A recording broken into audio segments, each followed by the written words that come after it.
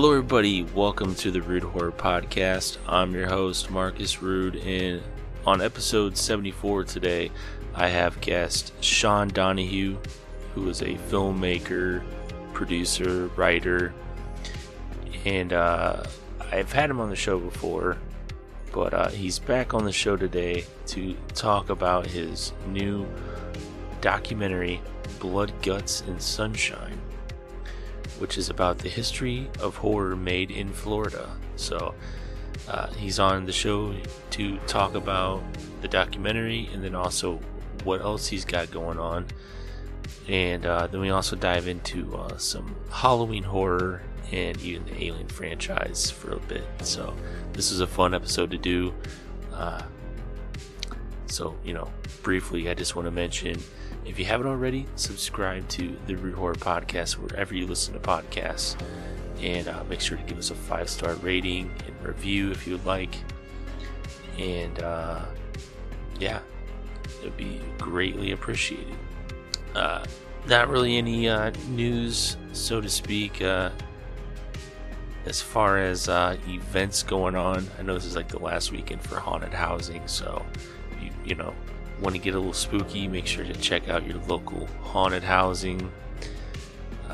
The ones here in the Quad Cities are Skellington Manor and Factory of Fears, so if you're local, definitely support your local haunted housing and get scared. This is Halloween weekend, and this is probably the last episode that I do before Halloween, so I just want to mention happy Halloween to everybody, and I hope it's a good one, and make sure to watch a movie for sure.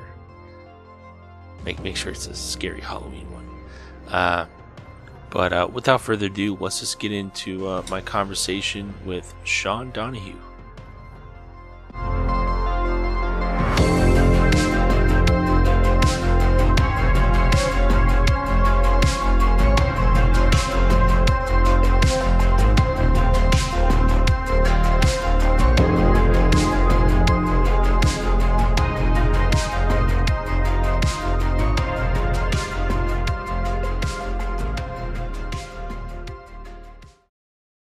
Hello everybody, I'm here with Sean Donahue, who is a producer, actor, director, writer, and is the founder of the Tampa Bay Screams Horror Convention. And he's here to talk about some of the newer projects that he's working on. And just want to say welcome back to the show, Sean. I had a blast talking to you last time, so I'm looking forward to the conversation today. First off, how have you been, man? Good, man. Good. Been doing good. Staying busy. How about yourself? Likewise, man. I've been staying busy myself. I seen that you were just at a convention over the weekend. How did that go for you? Yeah. Well, I went just as an attendee. I didn't have a table or anything like that. But not to shit talk the convention, but I really didn't have a great time, to be honest with you. Oh. It's a really big convention, and at conventions that size, it just seems like the theme kind of gets lost. Like, I mean, they had Irish jig music playing in the hallways. Like, you know, I'm like, this is a horror convention. Like, what is going on? And I wasn't alone. I talked to a couple other people that attended, and they said the same thing. It's just, you know, I felt like I was at a Comic-Con. I felt like I was at MegaCon or something like that. Mm-hmm. And, you know, I didn't find anything I really wanted. Like, there was just a lot of horror artists, and I'm not, you know, trying to talk them down, but, you know, I go to conventions to try to buy movies and T-shirts and just retro stuff, like hard to find horror stuff, and it was just a lot of like arts and crafty type stuff. You know, which convention I went to previously, Wasteland, is exactly what I want. It's independent filmmakers selling movies, you know, old copies of Fangoria, you know, out of date stuff, hard to find stuff, props, Mm. just stuff like that. And it seems like, horror conventions are starting to become more mainstream, and the bigger they get, that's what you're getting. You're getting like the MegaCon effect. Mm-hmm. So no, I didn't have. I mean, more fun than not doing anything, but overpriced, and I don't see myself going back to that one, at least for a while. It just wasn't that great. Wow. Yeah. I mean, sometimes we'll have that, and we all have like our little like niche thing that we like to get, and for you, movies and props and stuff like that is your thing. So that, I guess, wasn't a big hit at that convention. No. And two, I mean, there were two independent filmmakers there selling their movies. One of which I've known. It's someone that I've worked with before. When you went there 5 years ago, I mean, you probably had 30 people, selling their movies, and it seems that, especially like the more mainstreamy crowd, they don't want that. They don't. I'm not buying a DVD. Why? When I can just stream anything I want. And I think what they don't realize is, a lot of that stuff that these independent guys are doing, that's the only way you can watch it. Yeah. Right. A lot of my stuff, A, isn't streaming. B, I can't get on streaming. It's not that I haven't tried. I get shot down because it's too graphic. It's got too much nudity. It's too graphic. They're like, oh no, it automatically gets flagged as porn. And there isn't a great. It's still, in my opinion, there isn't a great place where content like this is streaming. Yeah. Like, I got cut out. And like, your content really isn't porn, but it's just in the But that's what algorithm. people, that's what they think. When they see a lot of nudity, it's automatically, that's porn. And yeah, so I kind of get pigeonholed into, well, I can just sell copies of it. And the problem with that is there are less and less people that buy physical media. So my audience is getting smaller and smaller. It's not getting bigger and bigger. Yeah. Well, with like boutique labels, I think they're kind of keeping physical media alive with. Yeah, no, I mean, I will say that, with like your Vinegar Syndromes and your Arrows and Severin and companies like that, as my titles get older, if those companies are still around, hopefully they'll start maybe taking interest in my stuff, and it start to reach a new audience. I actually just signed a deal with a company called Alpha Video, oldies.com. I don't know if you ever heard of them. Oh, okay, yeah. Yeah, they picked up my movie Die Day Delta Pi, which I've been selling for years, but I've got to the point where I'm like, I think I've reached as big of an audience as I can, so I kind of want to let someone else give it a try. Mm-hmm. And they actually just sent me the new cover art that they're going to be using, and it's pretty badass. Like, I think it's the best art we've had yet. Nice. So I'm excited when that comes out. It's just going to be on DVD.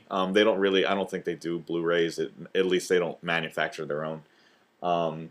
But I'm hoping the movie reaches a new audience. Because there's a lot of people that buy from them that have never heard of me, and they're like, "Oh, this looks cool. I'll try it out." Right. They're the one that has like those retro covers made for like what was it? Silent Night, Bloody Night, or something like that. Yeah.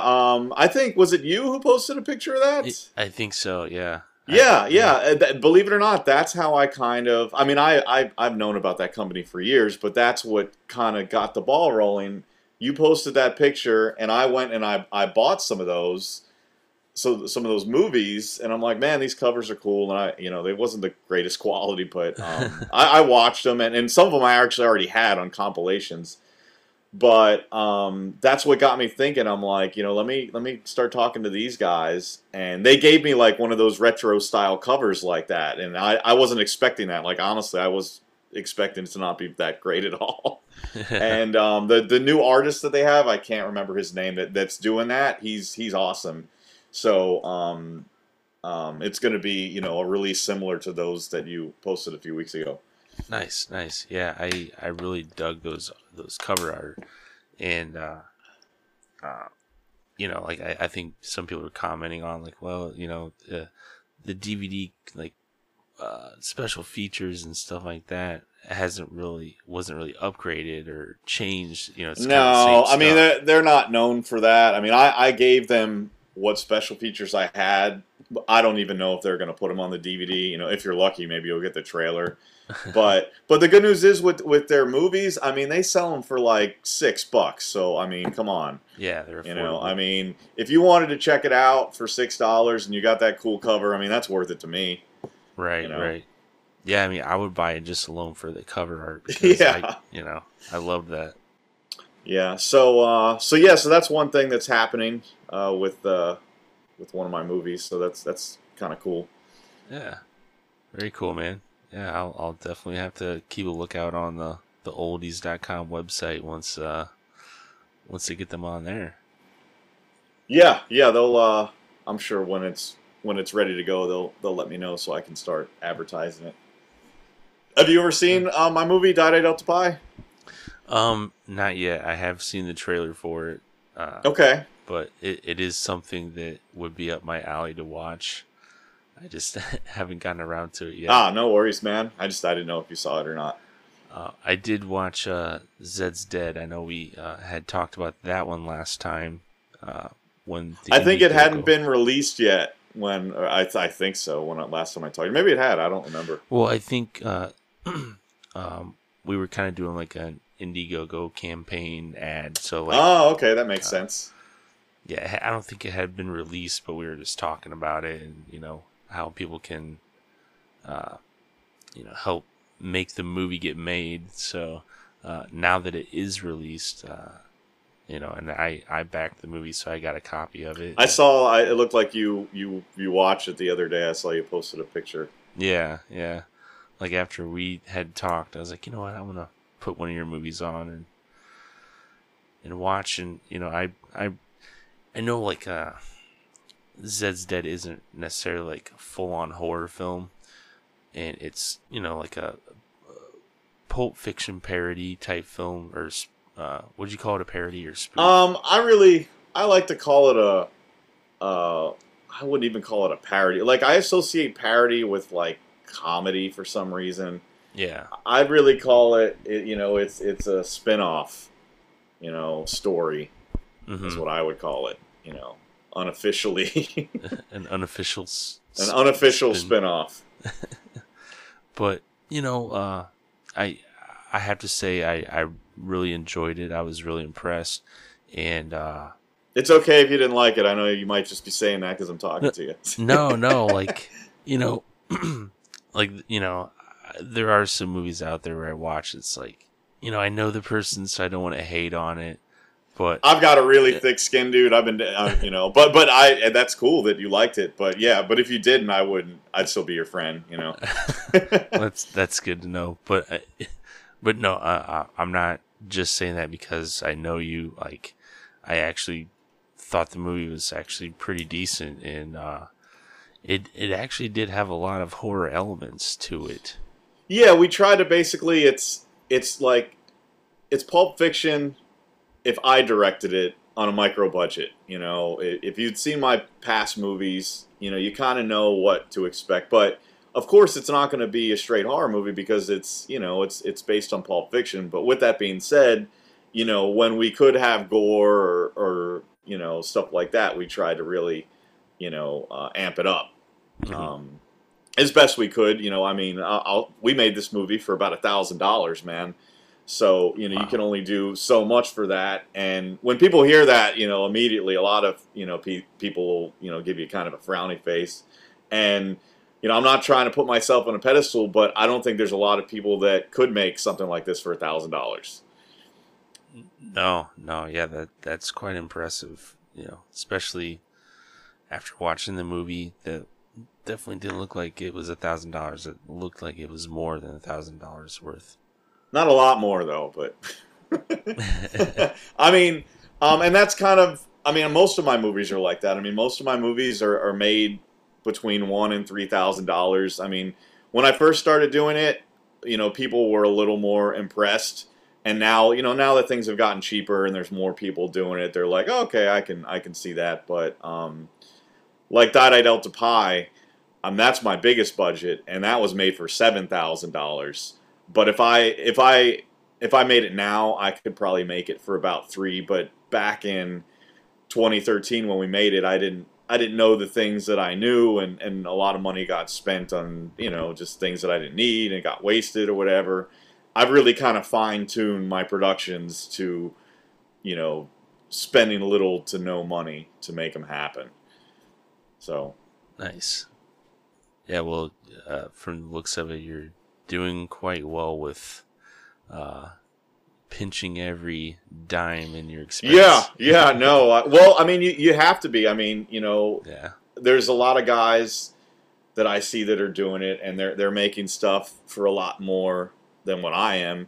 And some of them, move on and continue to do it, and some of them I've seen make stuff really expensive, and they haven't made anything else or anything in a while because they're still trying to recoup the money that they spent making their project that they made 5 years ago.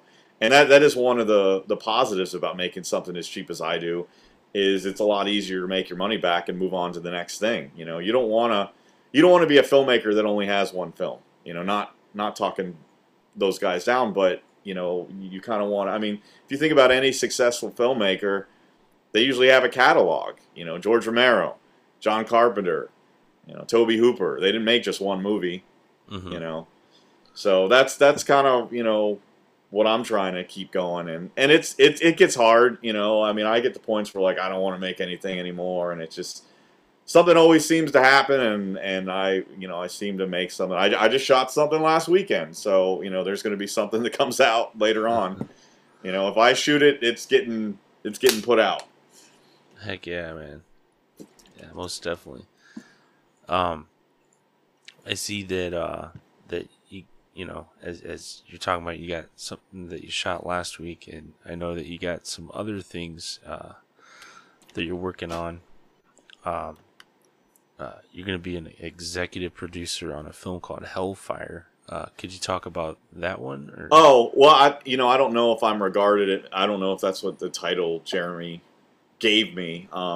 But okay, Hellfire. The story with that is I started writing the script for that about 2 years ago, and I wanted to make an action type movie, but like a sleazier type action movie, like Andy Sedaris, and Eight, the Chosen One, also known as Brandon Holmes, was going to be the lead, and we kind of started brainstorming and writing down on ideas, and I wrote about the first third of the movie, and I kind of got stuck. Like I just really just got stuck. So I employed one of my friends to come on as a writer. This guy named Andrew Allen, who really talented guy.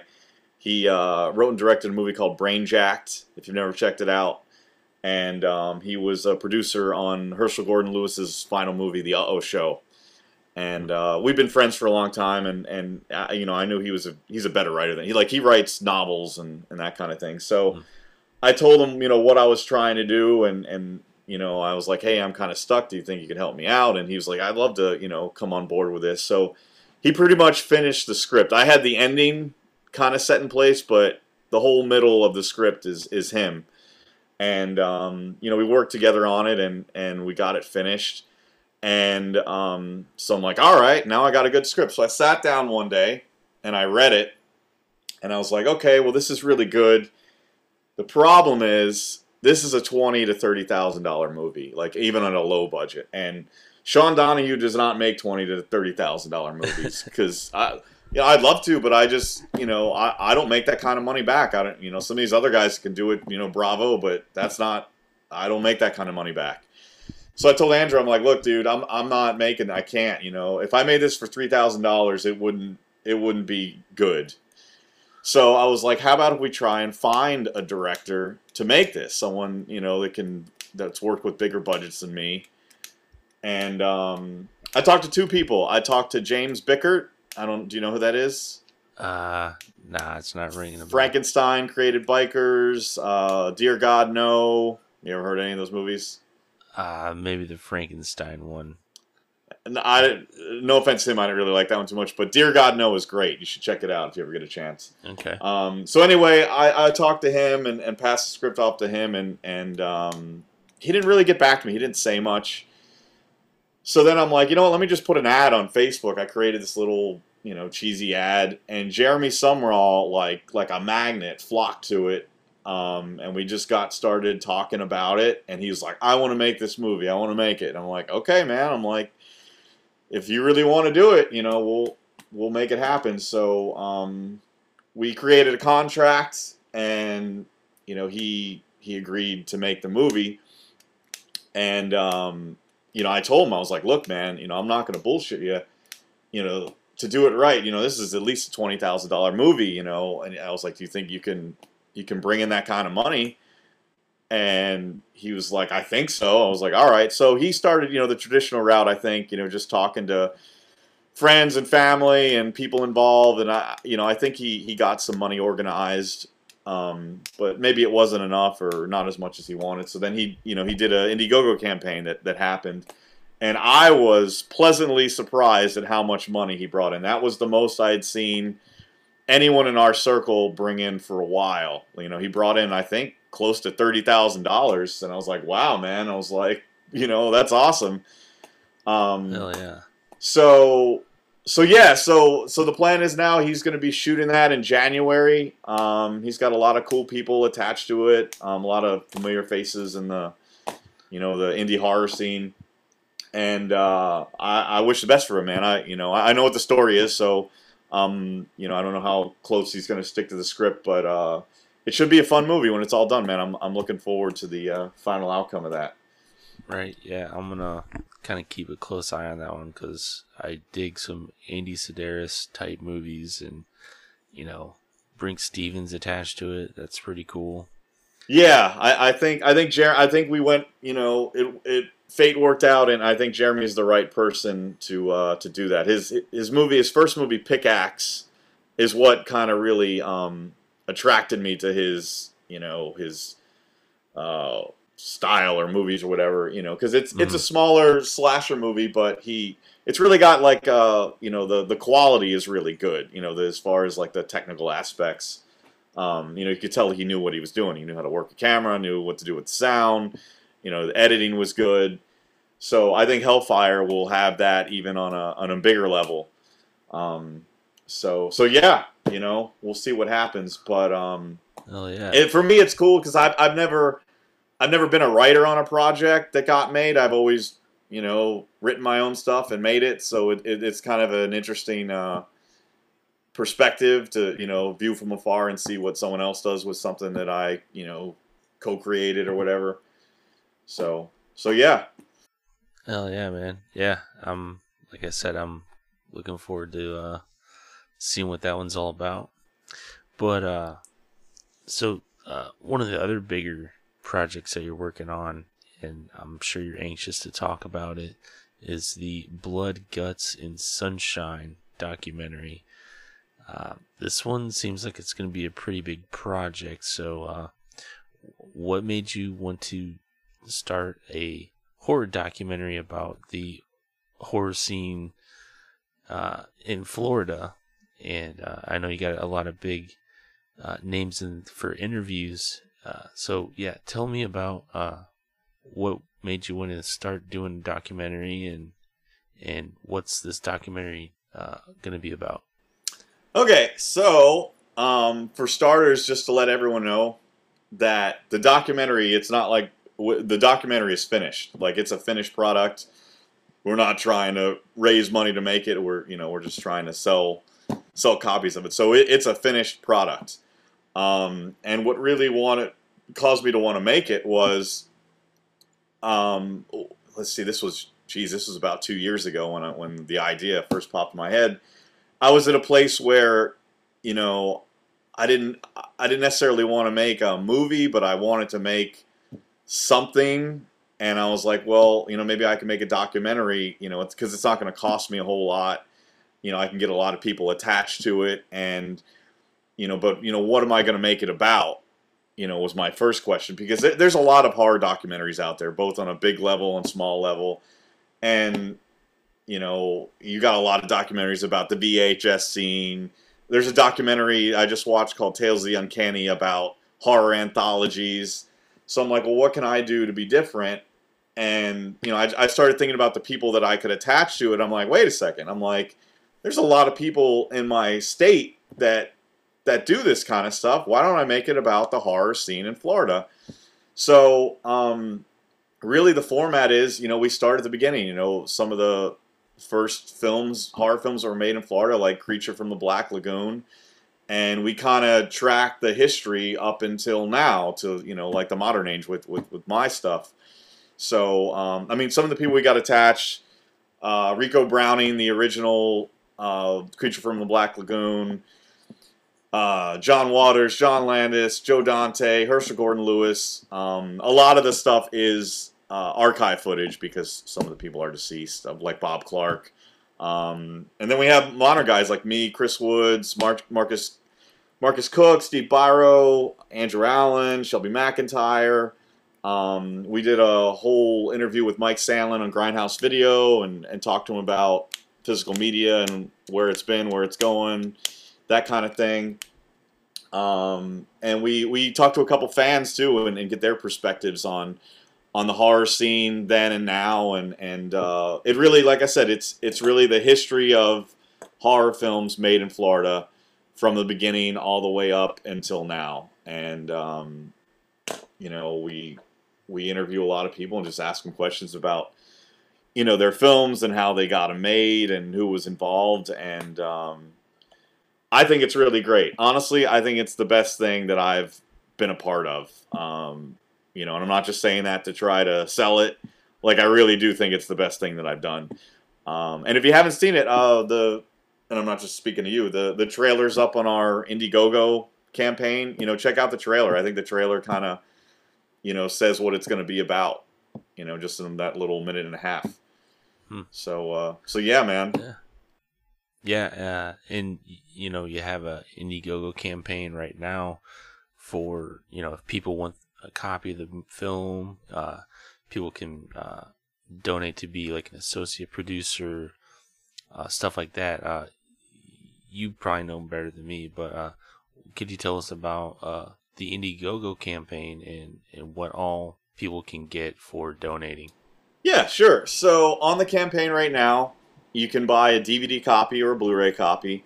I'd recommend the Blu-ray because the DVD is going to be shorter to about 10 minutes because the documentary is 2 hours and 7 minutes, and we can't fit that all on a single layer DVD. So we're going to have to cut out some stuff. Also, we're going to have special features on the Blu-ray that we can't put on the DVD, again, because it just won't fit. We got the tour of Grindhouse Video. We got an interview with the actors and actresses from a movie called Satan's Children. I think we got some extended Tim Ritter interviews, a couple other things. So that's all going to be on the Blu-ray. But, if, you're going to get the majority of what's there, at least the documentary on the DVD. If you're on a budget, the option is there. And then, yeah, if you want to be an associate or executive producer on it, if that means something to you and you like seeing your name up on the screen, those options are there. And you get a free copy of the movie as well if you choose those perks. And then for I think for $10, you'll be in the special thanks credits if that means something to you.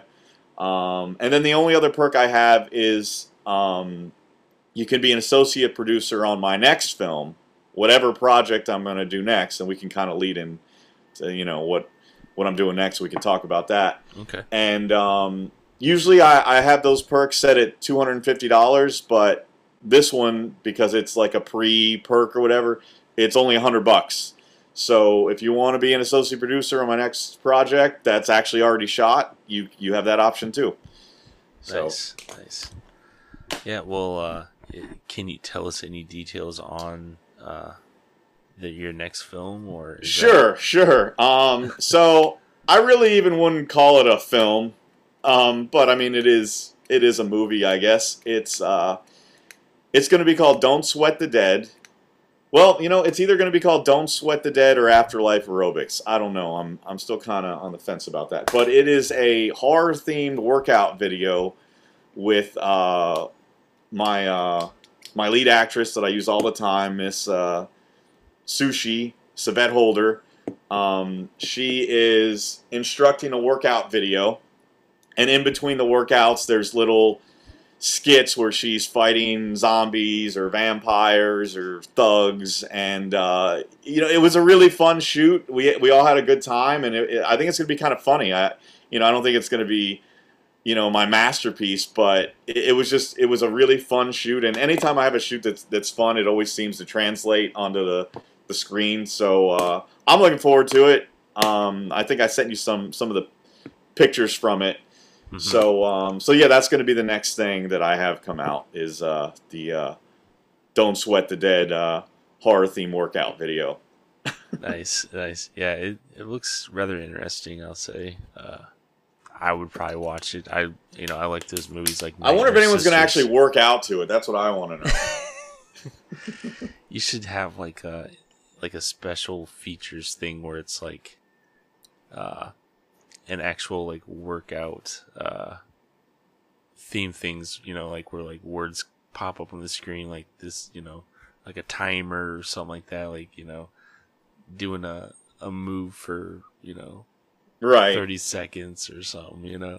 I'm because it's only probably going to be about a 30-minute video, so I kind of want to load it up with some special features. So one thing I did shoot that's going to be on it, it's called How to Gore. So I basically shot this video myself while I was making it, which is kind of difficult. I teach people how to make some basic blood and gore, and I just show them some of the secrets that I use, making, doing cheesy special effects in my movies. So, because I know some people over the years, they've contacted me and asked me questions, and I've seen some people make some stuff, and some people have told me, it's like, hey man, I got this idea from you, how to do this. I put a bunch of beans in my movie to make gore. I'm like, dude, I've never used beans for anything. And I've gotten that a couple times. They're like, you don't use beans? I'm like, no. I'm like, beans don't look like anything. So anyway, if they watch this, they can see how I make some of my gore, and I'm a magician giving away his secrets. So that's going to be on there, is a little video. And maybe I'll do some other kind of maybe a commentary or like a joke commentary or something when they're doing the workouts. I don't know. Right.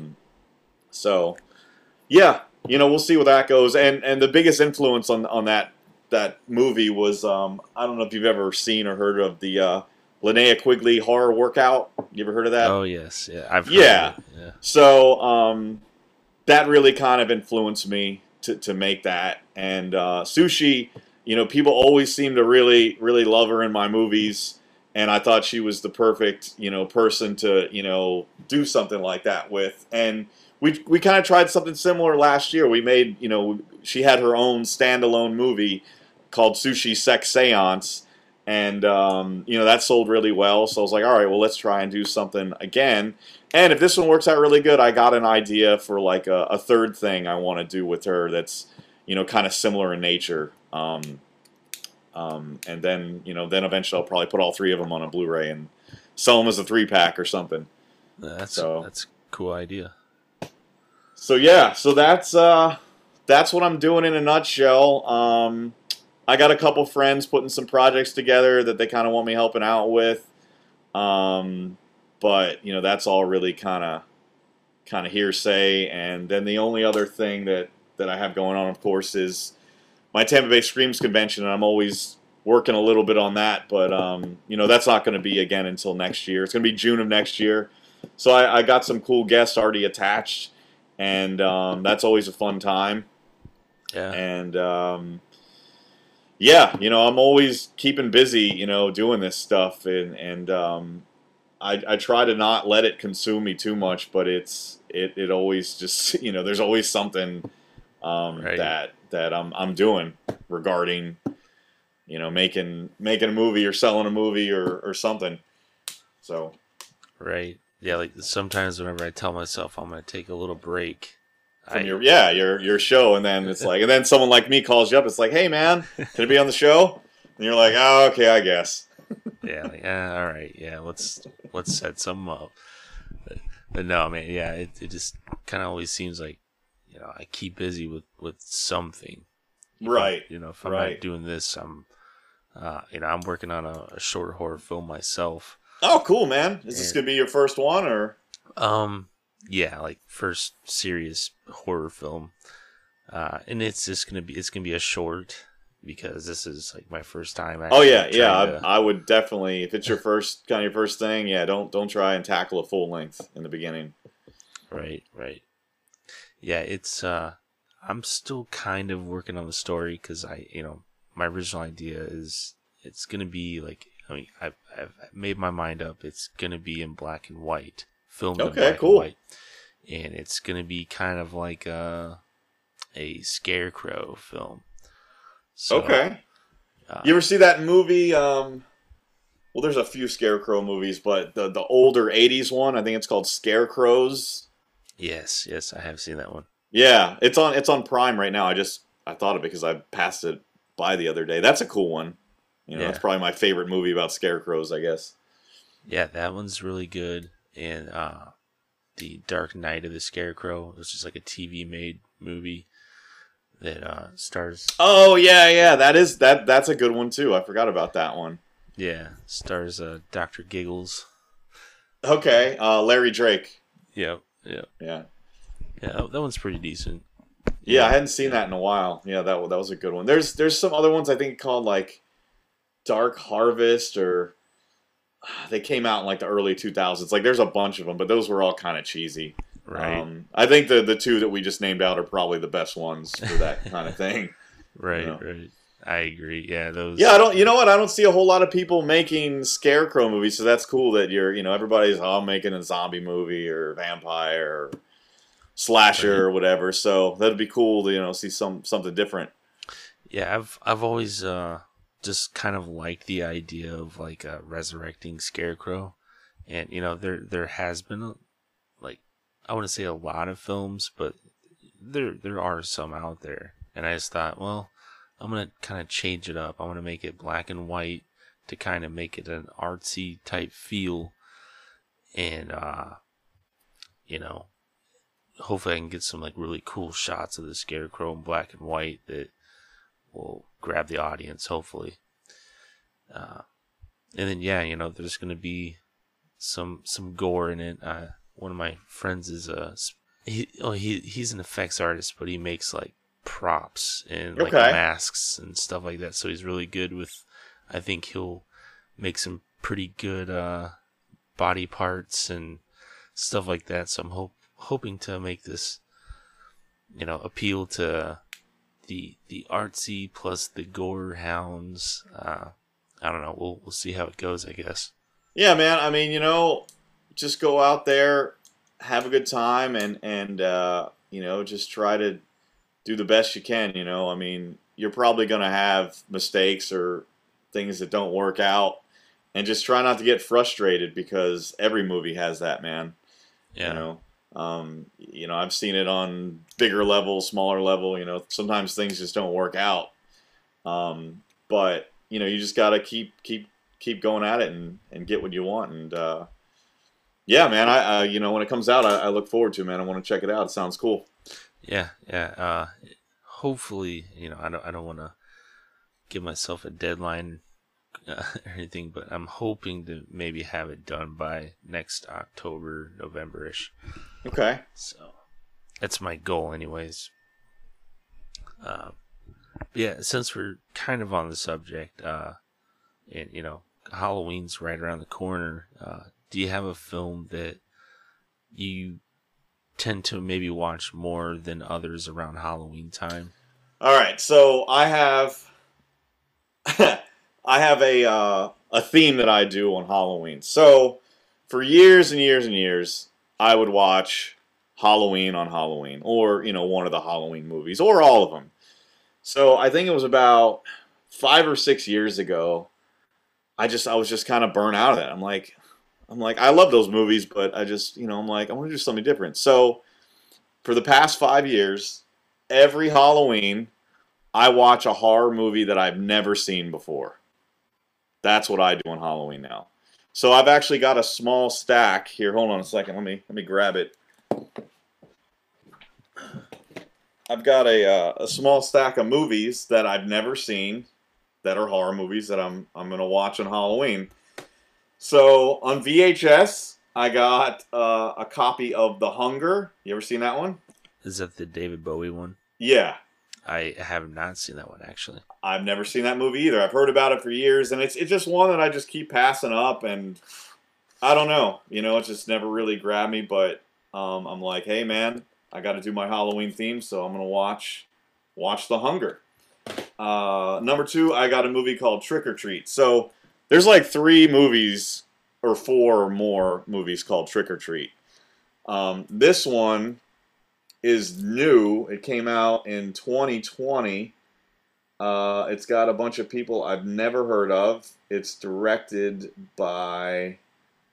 Well, it doesn't even list it. Echo Bridge put it out. It's got Craig Kelly, Dean Lennox Kelly, Sean Frakes. I don't see any known actors in it. It says middle age can be murder on the cover. I don't know.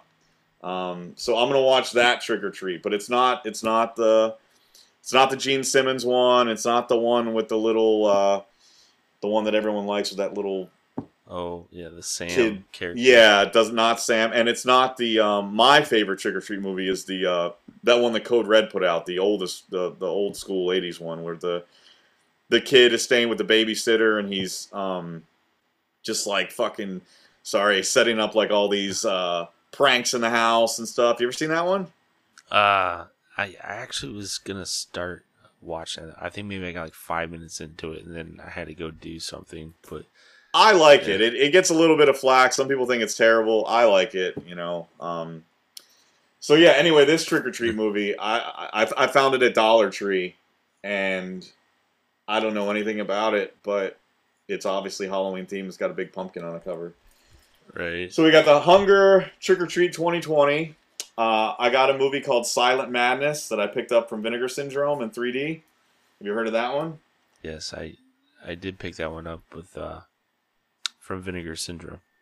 I picked it up last year, and I still haven't watched it. I'm looking at it right now. It's still got the plastic on it. And I got a bad habit of, like, really, like, nice releases. Like, I'm, like, afraid to open them for some reason. Mm-hmm. So, I'm just so, like, okay, I'm like, here's my time. It's Halloween. I'm going to watch this. So we got Silent Madness. You got to watch it with the 3D goggles. Yeah, well, it comes with the glasses, so I'll probably do that. I got a movie called Trick, which is a newer movie directed by Patrick Lussier. Don't know much about it, but it's set on Halloween night. And it's got Tom Atkins in it, so he's always a fan favorite. I think it's got, doesn't have, what's his name? Jamie Kennedy? Jamie Kennedy, yes. Yep, it's got him in it. I've heard some decent things about it, and like I said, I've never seen it, so going to be checking that out. And last but not least, I bought the brand new animated Night of the Living Dead that just came out. Oh, wow, yeah. That looks awesome. That movie's getting a lot of shit because they didn't credit Romero and Russo, which is really terrible, and I don't like to support something like that. But with that being said, I'm a real big fan of Night of the Living Dead, and I'm curious. I want to watch this, and it's R-rated, which you don't get too many R-rated cartoons being made anymore, so that was attracting to me. So yeah, I'm going to be checking that out too, so I'm excited about that one. Yeah, you'll have to make a post about it after you see it, or, let me know if it's any good. I'll probably let you know privately. I'm friends with John Russo, and I don't want to piss him off. Oh, okay. Because I saw him post about it. He was really upset that it was released, and I might have him at my convention, so I don't want him to think bad of me. But I'll let you know privately what I think about it. All right, fair enough. Yeah, because I'm kind of curious about that one myself. But that is kind of a bummer about them not crediting. Yeah, and I mean, well, they got a bad rap, since the beginning because they didn't copyright it. I mean, they made a a mistake, unfortunately. So I mean, that movie's public domain, and it's been ripped off 1,000 times. But yeah, nevertheless, I'm really curious about this, and I want to watch it. My hope is that it pretty much just sticks to the original story. It's just animated, right? That'd be cool. So yeah, I think it would be kind of cool. So that's my my stack for Halloween. Those 5 movies. What about you? What are your? Do you have any traditions on Halloween? What do you do?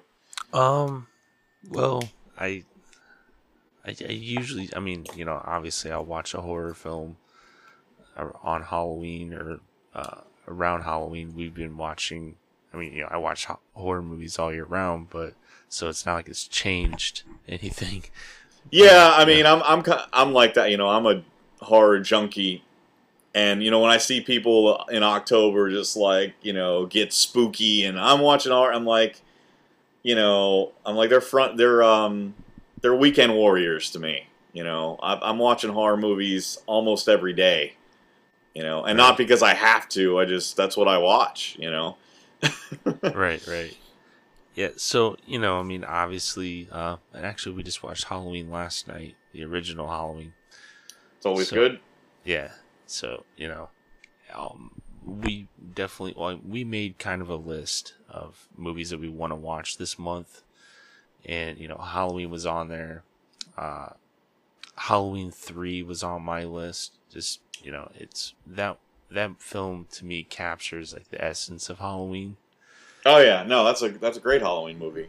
I wish it wasn't grouped in with the Halloween series, because some people don't like it because they're like, Halloween 3 sucks, and I'm like, you gotta watch it as a standalone movie. Don't watch it, thinking it doesn't make sense because Michael Myers isn't in it. That's not what it is. Right. I mean, people can argue, well, technically he is in the film. Yeah, when they're watching the TV in the bar or whatever, and it's, they did a little cameo. Yeah, but I mean, it's, that's just like a, wink, wink kind of thing. Right. Yeah, they should have called it Season of the Witch. That's what I said. That's what I would like. They just called it Season of the Witch, and it was, put out that way. I think it would have had a little more success, but they they thought that this is what we should do with this Halloween series, and they obviously were wrong. Yeah. Well, and I think we both know they wanted to attach the name to it to try to get, of course, to cash in. I get it. I get why they did it, but it wasn't the right decision. Yeah, right. But I don't know. How am I going to word this? I think like I've heard John Carpenter talk about, like, his whole idea was he wanted Halloween to become a horror anthology type franchise, but then once Halloween 3 hit, it just tanked, and everyone wanted to see Michael Myers, so people behind the distributing or producing or whatever said, no, we need to bring Michael back, and ultimately, that's what happened. And then he came back in part 4 with possibly one of the worst masks that they ever. I rewatched part 4 not that long ago, and I like the movie. Like, I think it's one of the better sequels, but the lack of expertise put into that mask just really takes me out of it. Like, I just can't take the movie seriously. And then that was kind of the theme. Like, all the masks were screwed up. Like, they just couldn't get it right. And honestly, I don't think they've gotten the mask right until now in the the newest Halloweens, the David Gordon Green ones. I was like, all right, they finally got, like, and you don't realize how important that is. Like, a cheesy mask just kills it, man. Mm-hmm. I don't like the mask in any of this. Even part 2, I don't like the mask in that one. There's something a little off about it. Like, it's just not, I think in the new Halloweens, I think they did what they did in the original. Like, all right, we're gonna get a life cast of William Shatner's face and do that. Whereas the other sequels, they were just trying to make a copy of that, and it just wasn't quite right. Right. Yeah, I would say H2O for me was one of the worst. Yeah, that one's bad. Well, dude, that one I've read up on that. So that mask was really bad. So they actually had the artist or whatever who created it make another one because it was so bad that when you saw it in close-ups, it was just ridiculous. So they had the artist make a new one that was a little bit better. So anytime you see Michael Myers' face in close-up, that was a new mask that they recreated, and they went back and reshot all the close-ups in that movie. So if you see a distant shot of Michael Myers, it's a different mask, and it's a really bad one. Because you know the executive producers watched it and they were just like, this is not happening. Like, you guys got to fix that. And they're like, we can't reshoot the whole movie. So they're like, all right, we just need to reshoot all the close-ups. So they had to reshoot all the close-ups because the mask was so shitty. Wow. You know? Yeah. So I was hearing, like, didn't they have to CGI some parts? Or possibly that might be true too. I don't know. I mean, it wouldn't shock me. Yeah. Now I want to rewatch it just to see if I can point it out. Yeah, I haven't done that yet, but I want to because they said when you see the mask at a distance, it's like really horrible. Yeah. But well, while we're talking about the Halloween movies, have you seen the new one, Halloween Kills? Yes, I did. And actually, what'd you think? Well, I did like it. I will say I did like it. There's just maybe some minor things that, and I think that's with every movie. Like, no movie's gonna be perfect, and this series has been kind of butchered already. So, it's like choose your path. Exactly. Like remember those like old books where you could like continue on page 38 if you decide to do this, or continue to page 49 if you do that. That's right. What it's like watching the Halloween movies. Yeah. So I did like it. I really liked how they did the flashbacks to the original Halloween film and added kind of like new scenes. And yeah, and it was done well. Like, I thought it didn't look cheap or cheesy. It looked really good. Right. And it's very ballsy for them to bring back Dr. Loomis, and somehow they made it work. I was impressed. Yeah, I don't know how they did that. It looked legit to me. I'm like, is this old footage? Like, it looked pretty good. Apparently it was all practical effects. They had an actor with makeup on his face to look like Donald Pleasance. And I don't know how many They probably hours. had a life cast of his face from something, and that that's my guess. Yeah.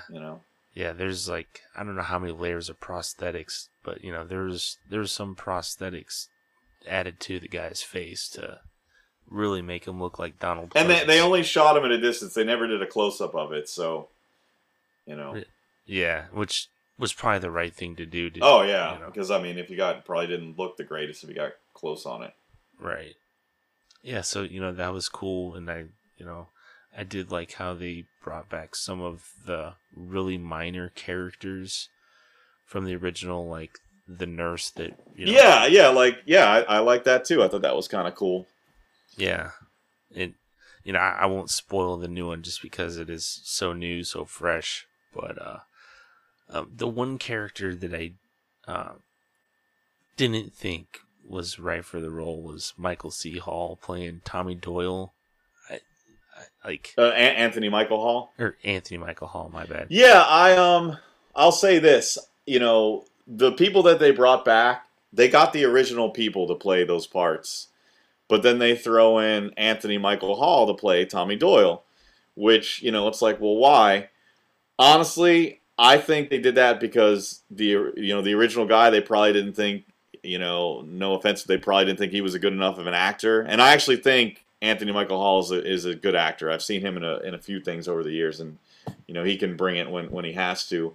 But with that being said, it would have been nice to have the original guy do it just because you have that. But I think they brought him in because A, they thought he was a better actor, and B, he's somewhat of a has-been name. Whereas the other guy, I don't think he did a whole lot. It's like, who was that? He's still kind of an unknown. Yeah. So I understand why they did what they did. Here's a question for you though. Do you think it would have been a better choice if they brought back Paul Rudd to play. Oh Tommy yeah, Doyle. he played Tommy Doyle too. I think no, I don't, because I think he's probably the best actor of those three guys, but he doesn't look like Tommy Doyle. You know, he's got like dark hair. Tommy Doyle had blonde hair, from what I remember, and you know, I think it's more believable that Anthony Michael Hall is Tommy Doyle, and also I don't think they could have gotten Paul Rudd to do this movie. Like, I mean, you know, he was Ant-Man. He's in the new Ghostbusters.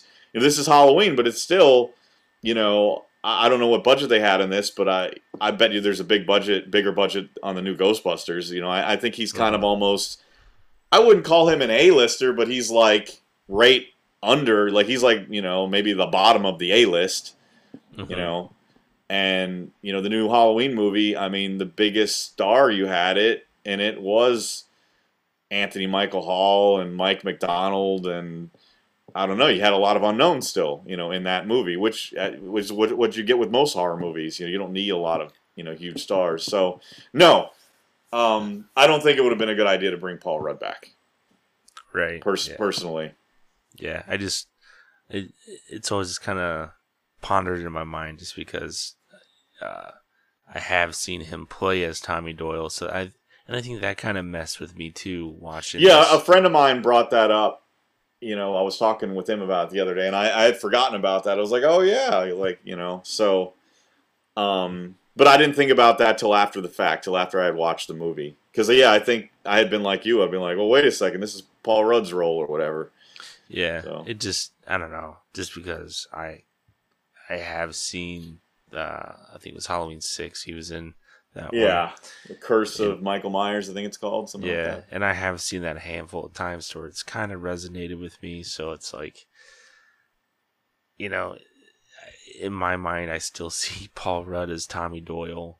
So I think that just kind of plays a part. Yeah, well, like, I mean, you know, with, you know, kind of juxtaposition, like the Friday 13th movies, you know, Tommy Jarvis, you got Corey Feldman that played him. I think Tom Matthews, right? And then that other guy, I can't remember his name, you know. So I'm not a fan of when they do that in movies, and it seems like horror movies and soap operas get it done the most when someone else plays the role. Like, that's really, I just don't like it, you know. Yeah. And I almost had to do that in a sequel in you know, some of my Death Court movies, but I see why it happens and how it can happen, but I'm not a fan of it, you know, for sure. Right. Yeah, like, you know, I like to kind of takes you out of it. Right. Just doesn't sit well. Like, wait a minute, then your brain hurts. I've been lied to. Yeah. You're thinking about this guy is this guy now. It's it kind of just takes you out of it for sure. Yeah. You know. But yeah, you know, did you like the movie at all, or? Oh yeah, no, it's my favorite sequel. After I watched it, I was like, this is my favorite sequel out of, you know, all of the sequels, out of the Rob Zombie ones, out of the, you know, the 4 or 5, Curse of Michael Myers, Resurrection. And I talked to a couple friends that agree with me, and I talked to a couple other friends that didn't agree with me. But it was still, the ones that didn't agree with me, it was still like in their top 5 of sequels. So yeah, I really enjoyed it. What I like most about it is it was just Mike Myers on Halloween tearing it up, you know.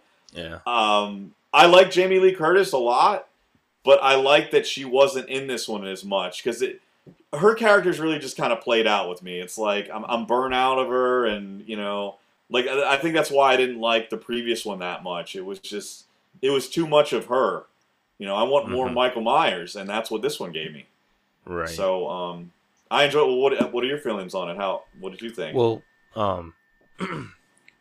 so you know, I'm in agreement with you with the lack of Jamie Lee Curtis in this one, and it sets up perfect for Halloween Ends. I won't spoil what happens, but the ending, I think, was they ended the movie strong, which a lot of horror movies get wrong, in the sense of, you know, maybe the film is good, the beginning, the middle, but then the ending kind of sucked. Well, with Halloween Kills, I think they nailed it as far as just ending the film strong to set up for the next one. And I think Jamie's gonna have a bigger part in the next one. Yeah, that's what I'm worried about. Oh, because the way it's set up is, I do think she will have a bigger part, and that's why I might not like it as much. And my only other worry is I like this one so much that to me it's going to be hard for them to top that for me, in this final one. And I'll probably when I watch all three when they're all done, I'll probably come back and say I like the second one the best, which is fine. Yeah. But again, I haven't seen the movie. They haven't even made the movie. I don't know what I'm going to see, but I just think it's going to be hard to top the last one. Because I didn't like the first one at all. I really didn't like it. I thought it was bland. It was boring. I really thought it was mediocre. And, this one really impressed me a lot more. I'm like, all right, they got it right on this one. Yeah. But that's just, it's my opinion. Yeah. And you're talking about the 2018 one, right? Yes, correct. All right.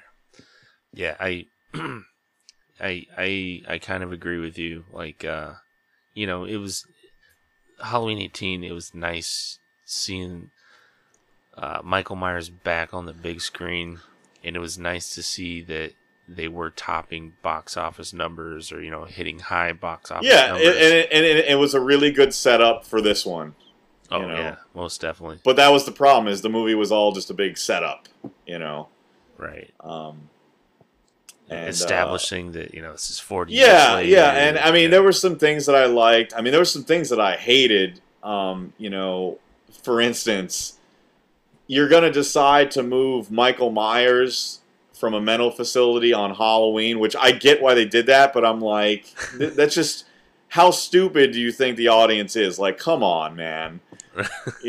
So that pissed me off. I haven't seen that movie since it came out, so a lot of it I've forgotten. But there were just a few things that just made me angry, and I was just like, I don't like coming out of a movie feeling angry, and that's how I felt with that one. The only other time I was angrier is after I came out of Prometheus. I just remember being angry. Yeah, don't see it. And then years later, the Alien. What's the next one that came out after that? Covenant. That one made me angry too because I'm a big. I know we're getting off subject here, but I'll say this really quick. I'm a big fan of Aliens. The whole series. So when Prometheus was coming out, I was like, okay, awesome. This is going to explain so much, from the beginning. It's a prequel.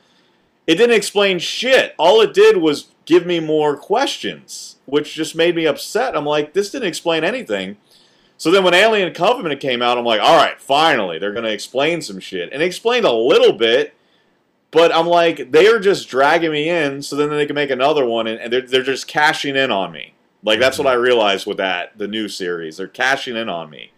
I don't feel that way about the new Halloweens. I don't feel like I'm getting taken advantage of. Yeah, I agree. And speaking of Aliens, because I'm a big Aliens fan as well, the really big bummer part about those newer ones was Ridley Scott was attached to those. So yeah, which he really, I don't know if he just signed his name on a couple things because it didn't feel like something that he did. Right, yeah. Like, just didn't seem like, it didn't really capture, like, the original Aliens. No, like, I didn't. Yeah. I didn't dig it at all, man. What's your favorite Aliens films out of all of them that have been made? Well, I'm going to have to say Aliens, the second one, is the best. That's my favorite, too. A lot of people will argue that the original one. Now, with that being said, I love the original and I think it's awesome. I think that one really plays out, especially for like a horror fan. Like it's a slasher movie with, the slasher is an alien, basically. Yeah. But Aliens is just balls to the wall, beginning to the end, action packed. The characters are interesting. You're rooting for Ripley, and it just I watch that movie almost once a year, and it never gets old to me.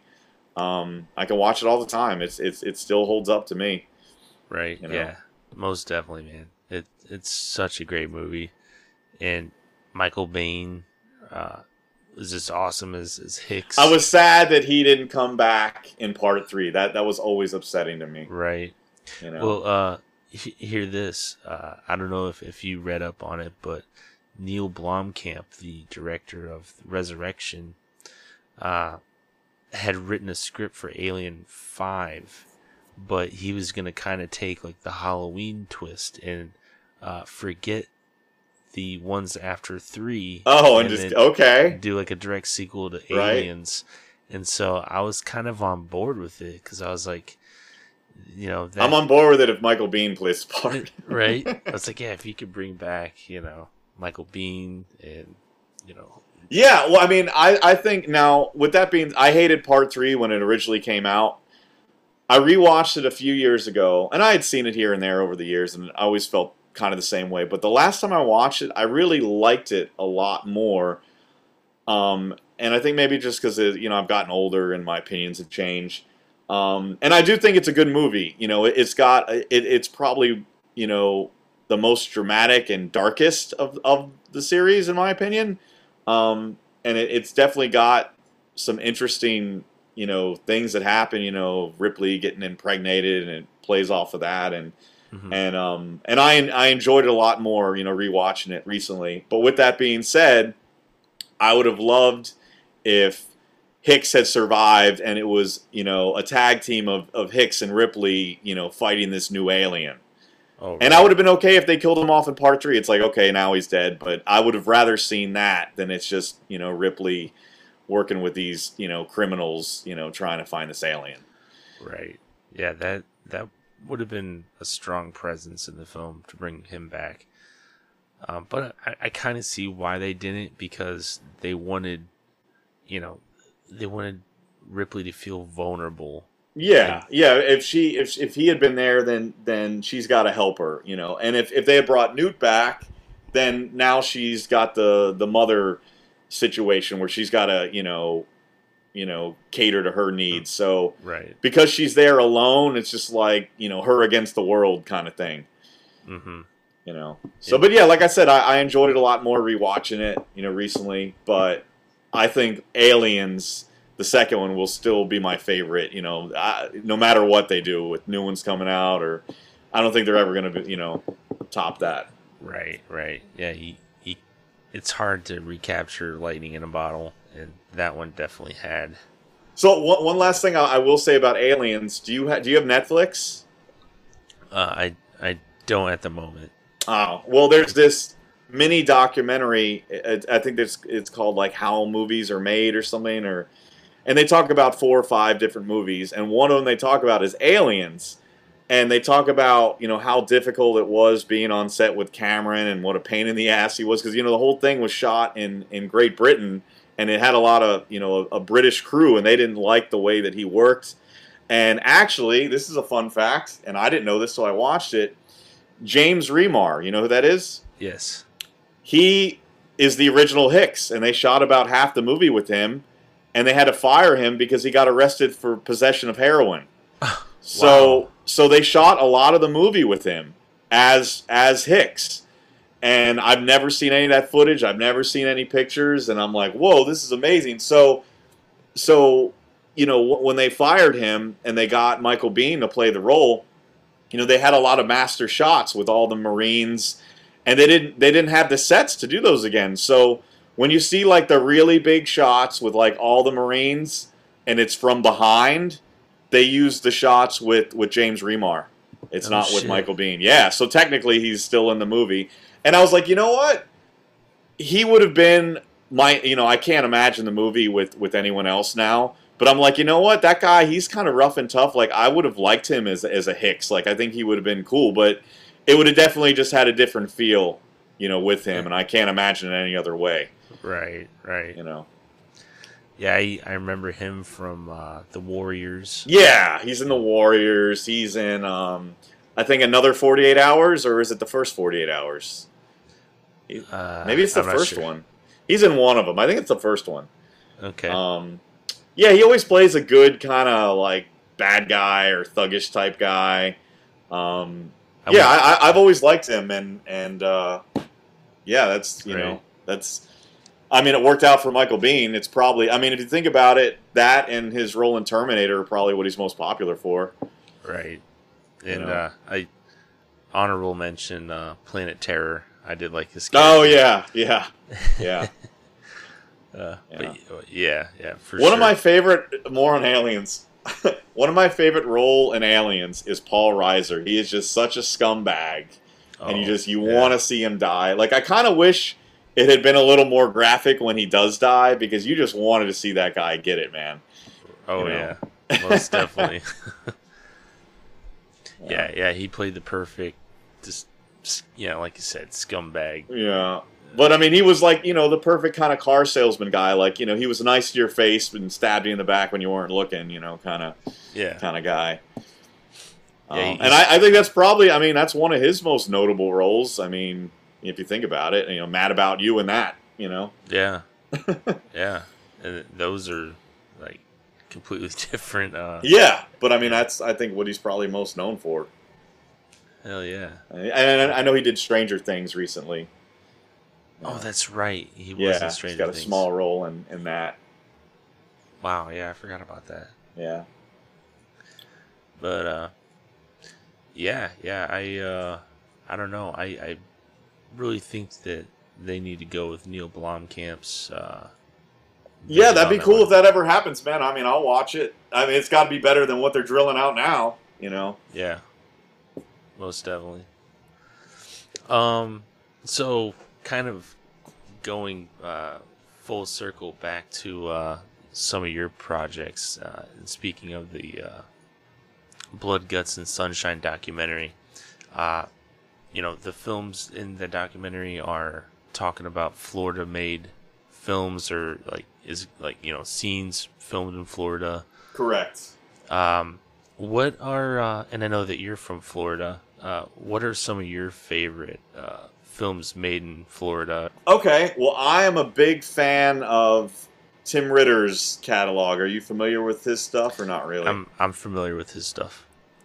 So, when I discovered Tim Ritter and I found out that he was from Florida, I really, he's one of my mentors, going into my stuff. So, when I first got doing this kind of stuff, I mean, I watched, all his movies, all the Truth or Dares, Killing Spree, even some of his more offbeat stuff. Like, he's got this movie called Reconciled, like this religious movie. First off, I'm a big fan of, like, the shot-on-video movies, which is really an acquired taste. You either really love stuff like that or you hate it. But I think for me, I don't know. I like that VHS-y look because I'm familiar with it. It's what, it's familiar to me. And I mean, anything that's shot on video, like, I have to watch it. Like, that was shot on video in the 80s and 90s, whatever it is, I gotta see it. And most of his movies are, were shot around that time. So I really enjoy his stuff. Marcus Cook, I like some, he's newer, I guess, in that vein, but he was someone that I've gotten to work with and I'm friends with, and I enjoy his stuff. I mean, a lot of the people that I've worked with are Shelby McIntyre, Andrew Allen, Chris Woods. Like, I'm a fan of their movies. I work with them, but I'm a fan of their stuff. So it's cool that we've all gotten to kind of work together, and we talk about that in the documentary. About how we met, and some of the local conventions. We talk about that. And we talk about our influences, the people that influenced us to, do stuff. So, but yeah, going back, Tim Ritter's probably, one of my favorite Florida filmmakers. Even though he doesn't live here now, I mean, he made a lot of stuff here. And I recently found out, and unfortunately he's not part of the documentary, Fred Olin Ray shot a few things down here. So kind of a secret, I have a list of filmmakers and films that I'm keeping track of that we're going to talk about if we end up making a sequel to this. If this does really well and people like it and it's well received, there's more stuff that I've recently discovered that was made here that I want to talk about. So there is a lot in this documentary, you're going to get a lot, but there's even more, you know, that's not in it. So Right on. I'll say that. Can you name what was the film that Fredo and Ray worked on in Florida? I believe it's called The Alien Dead. Okay. And I think Biohazard. We'll have to check with him whenever I talk to him, but I think those are the films that he shot in Florida, and it was some of his like first films as well. And he's from Tampa, like he's from here, which I didn't know that until I met him. Like, oh, no kidding. So, yeah, and he's back here. I guess, you know, he lived in L.A. for a while, but now he's living back in Fort Lauderdale. So, he's going to be at the next Tampa Bay Screams. I've asked him to come, and he wants to do it. So, that'll be exciting having him come out. Right on, man. That's awesome, dude. Yeah. So, but yeah, the documentary, you know, I mean, if you're a horror fan, you know, I think you'll like it. You know, there's a lot of people attached to it. You know, you don't have to be a fan of Florida to like it. You know, I think it'll be interesting. I think it'll be interesting, you know, just for anyone to just watch this, and just seeing, you know, what's involved. You know, how many people are banging stuff out in this state. You know, and I'm sure you could probably, you know, do the same with other states. You know, a lot of stuff comes out of Pennsylvania. A lot of stuff comes out of Ohio. You know, I'd like to see documentaries about that. Mm-hmm. You know. Yeah, most definitely. And you know, I think it works quite well when you kind of narrow down, like, you know, say like Florida being like the subject, and then, you know, reaching out to people that, you know, especially if you're from that state, it'd be a lot easier to kind of reach out to the people that right, and are still in the area. Exactly, and that's why I did that, because I was like, a lot of the people attached, you know, I know, and they're easy to get a hold of. They're easy. I can drive their house and do an interview, you know, that kind of thing. Whereas if I try to do something broader, you know, it's going to be harder for me to get that kind of information. Right. So. Yeah, man, I'm most definitely looking forward to this documentary. I'll probably contribute in some way before the campaign ends. So, and I will leave the campaign link in the description of the show notes of this episode. And, perfect. How many days are left on it? Is there like 20 days? I think there's about 20 days left, so, you know, you got a decent amount of time. Yeah. You know, I know some people were complaining that, you know, it's too expensive, which, you know, I think it is a little pricey. But with that being said, you know, I've seen campaigns where people are selling Blu-rays for $60, which I think that's ridiculous. Oh, yeah, that's a little steep. So, you know, I will say this: we put a lot of time into this documentary. You know, Chris Wood spent literally a year editing this, so. You know, there's been a lot of time and a lot of love and a lot of patience, you know, put into this thing. And I think when people see it, that they will see that. You know, this isn't just some thrown together, you know, movie. Like there's a lot of work that was put into it. So I'll say that. Okay. Yeah. Right on. Yeah. I definitely want to check it out. Most definitely. As we get kind of towards the end of the show here, is there anything else that you want the fans to know? Like any other things that you're working on, or how? I think we've kind of really talked about everything, man. Okay. Yeah, I mean, you know, the doc is the newest thing. You know, we talked about the workout video and Tampa Bay Screams, and I might be doing a couple other conventions next year, but you know, that's all kind of hearsay. But yeah, you know, check us out. It's GatorBladeFilms.com, or you know, hit me up on Facebook or Instagram if you're ever interested in anything of mine. You know, I always have a catalog of my movies. Oh, you know what? Final thing I'll say: as soon as we're done, I actually am going to be doing a Halloween sale of my movies. DVDs are going to be $9.99 shipped, and Blu-rays are going to be $13.99 shipped. So if you've never checked out anything of mine, I'm going to have pretty much my whole catalog is going to be for sale, and you can get it at a decent price. So very cool. Is that going to be on the Gatorblade Films website? No, I'm really bad about doing things on my website. It's just going to be on social media. It's going to be on Instagram and Facebook. So you'll have to contact me directly to buy something on PayPal or whatever. Okay. So, right on. And for the listeners, don't forget,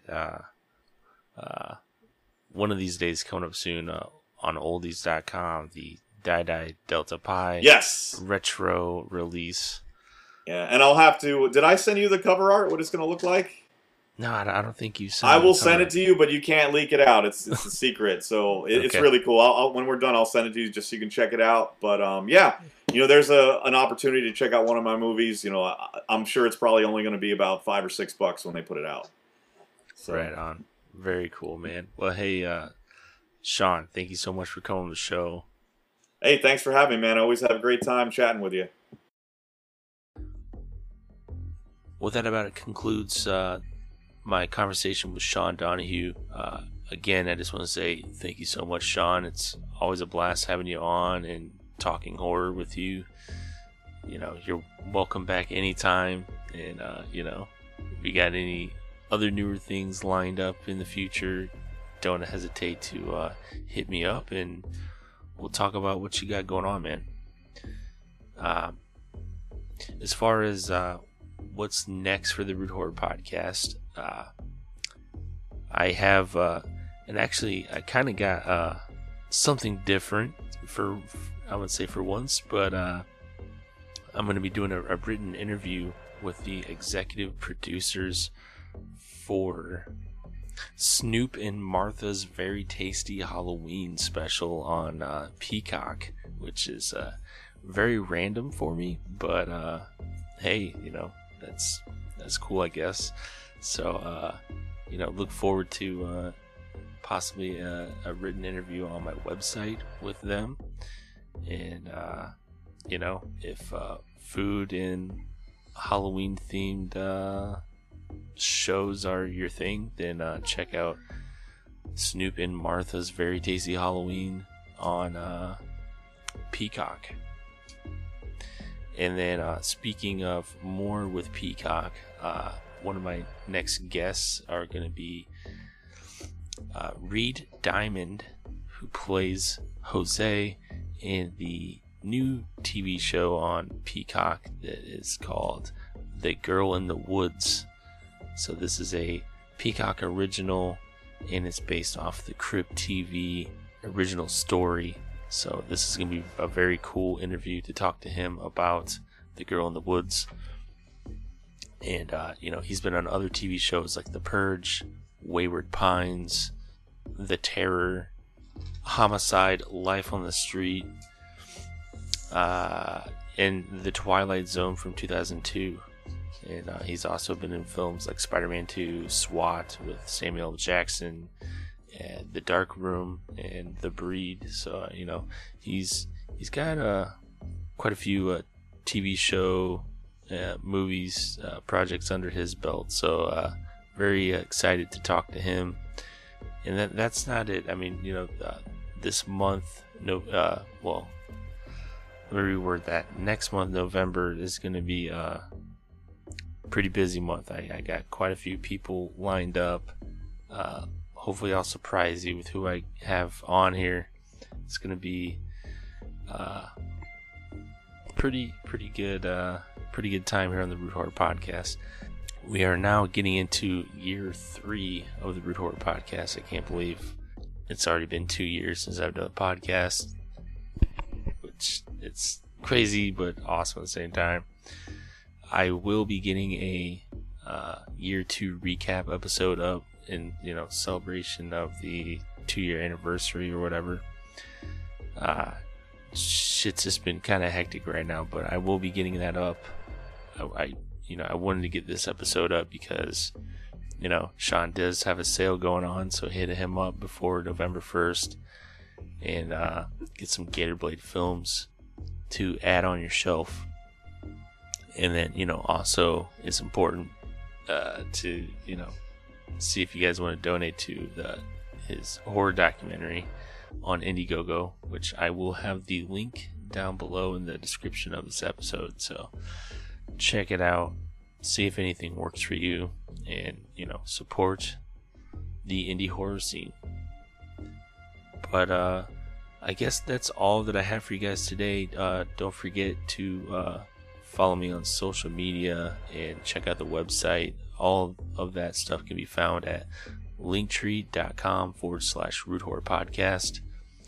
And if you're a super fan of the show and you want to help support the show and keep the audio quality sounding decent and just to help make things better for the Root Horror Podcast in the future, go to anchor.fm/Root Horror Podcast and become a supporter. Click on the supporter link and donate what you can, as low as 99 cents to as much as you want.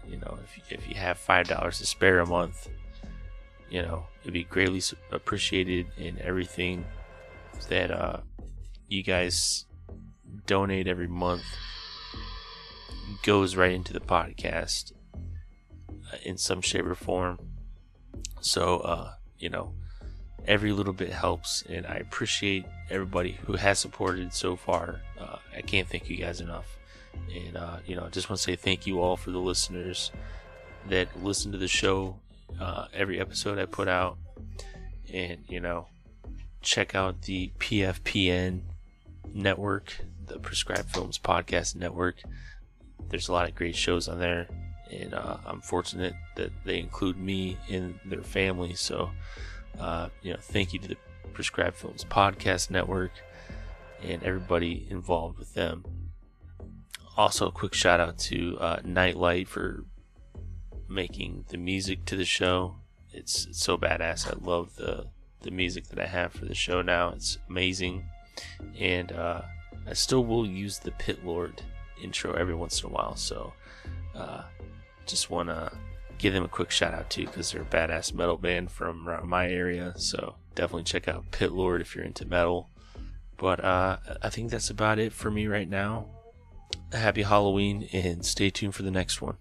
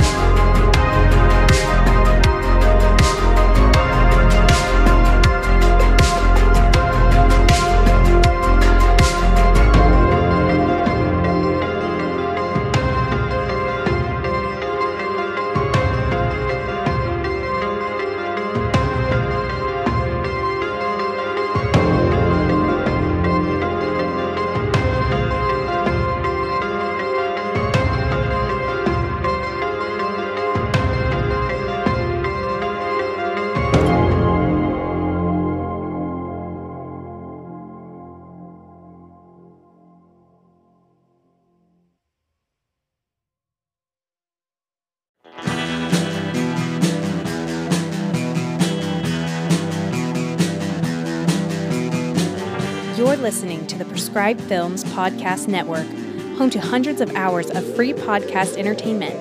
The shows on this network all have a common goal, providing you with the best discussions about movies and other forms of entertainment media. The PFPN hopes to fill your earholes with audio joy. Visit our website with links to all the other amazing shows at www.thepfpn.com. Thanks for listening.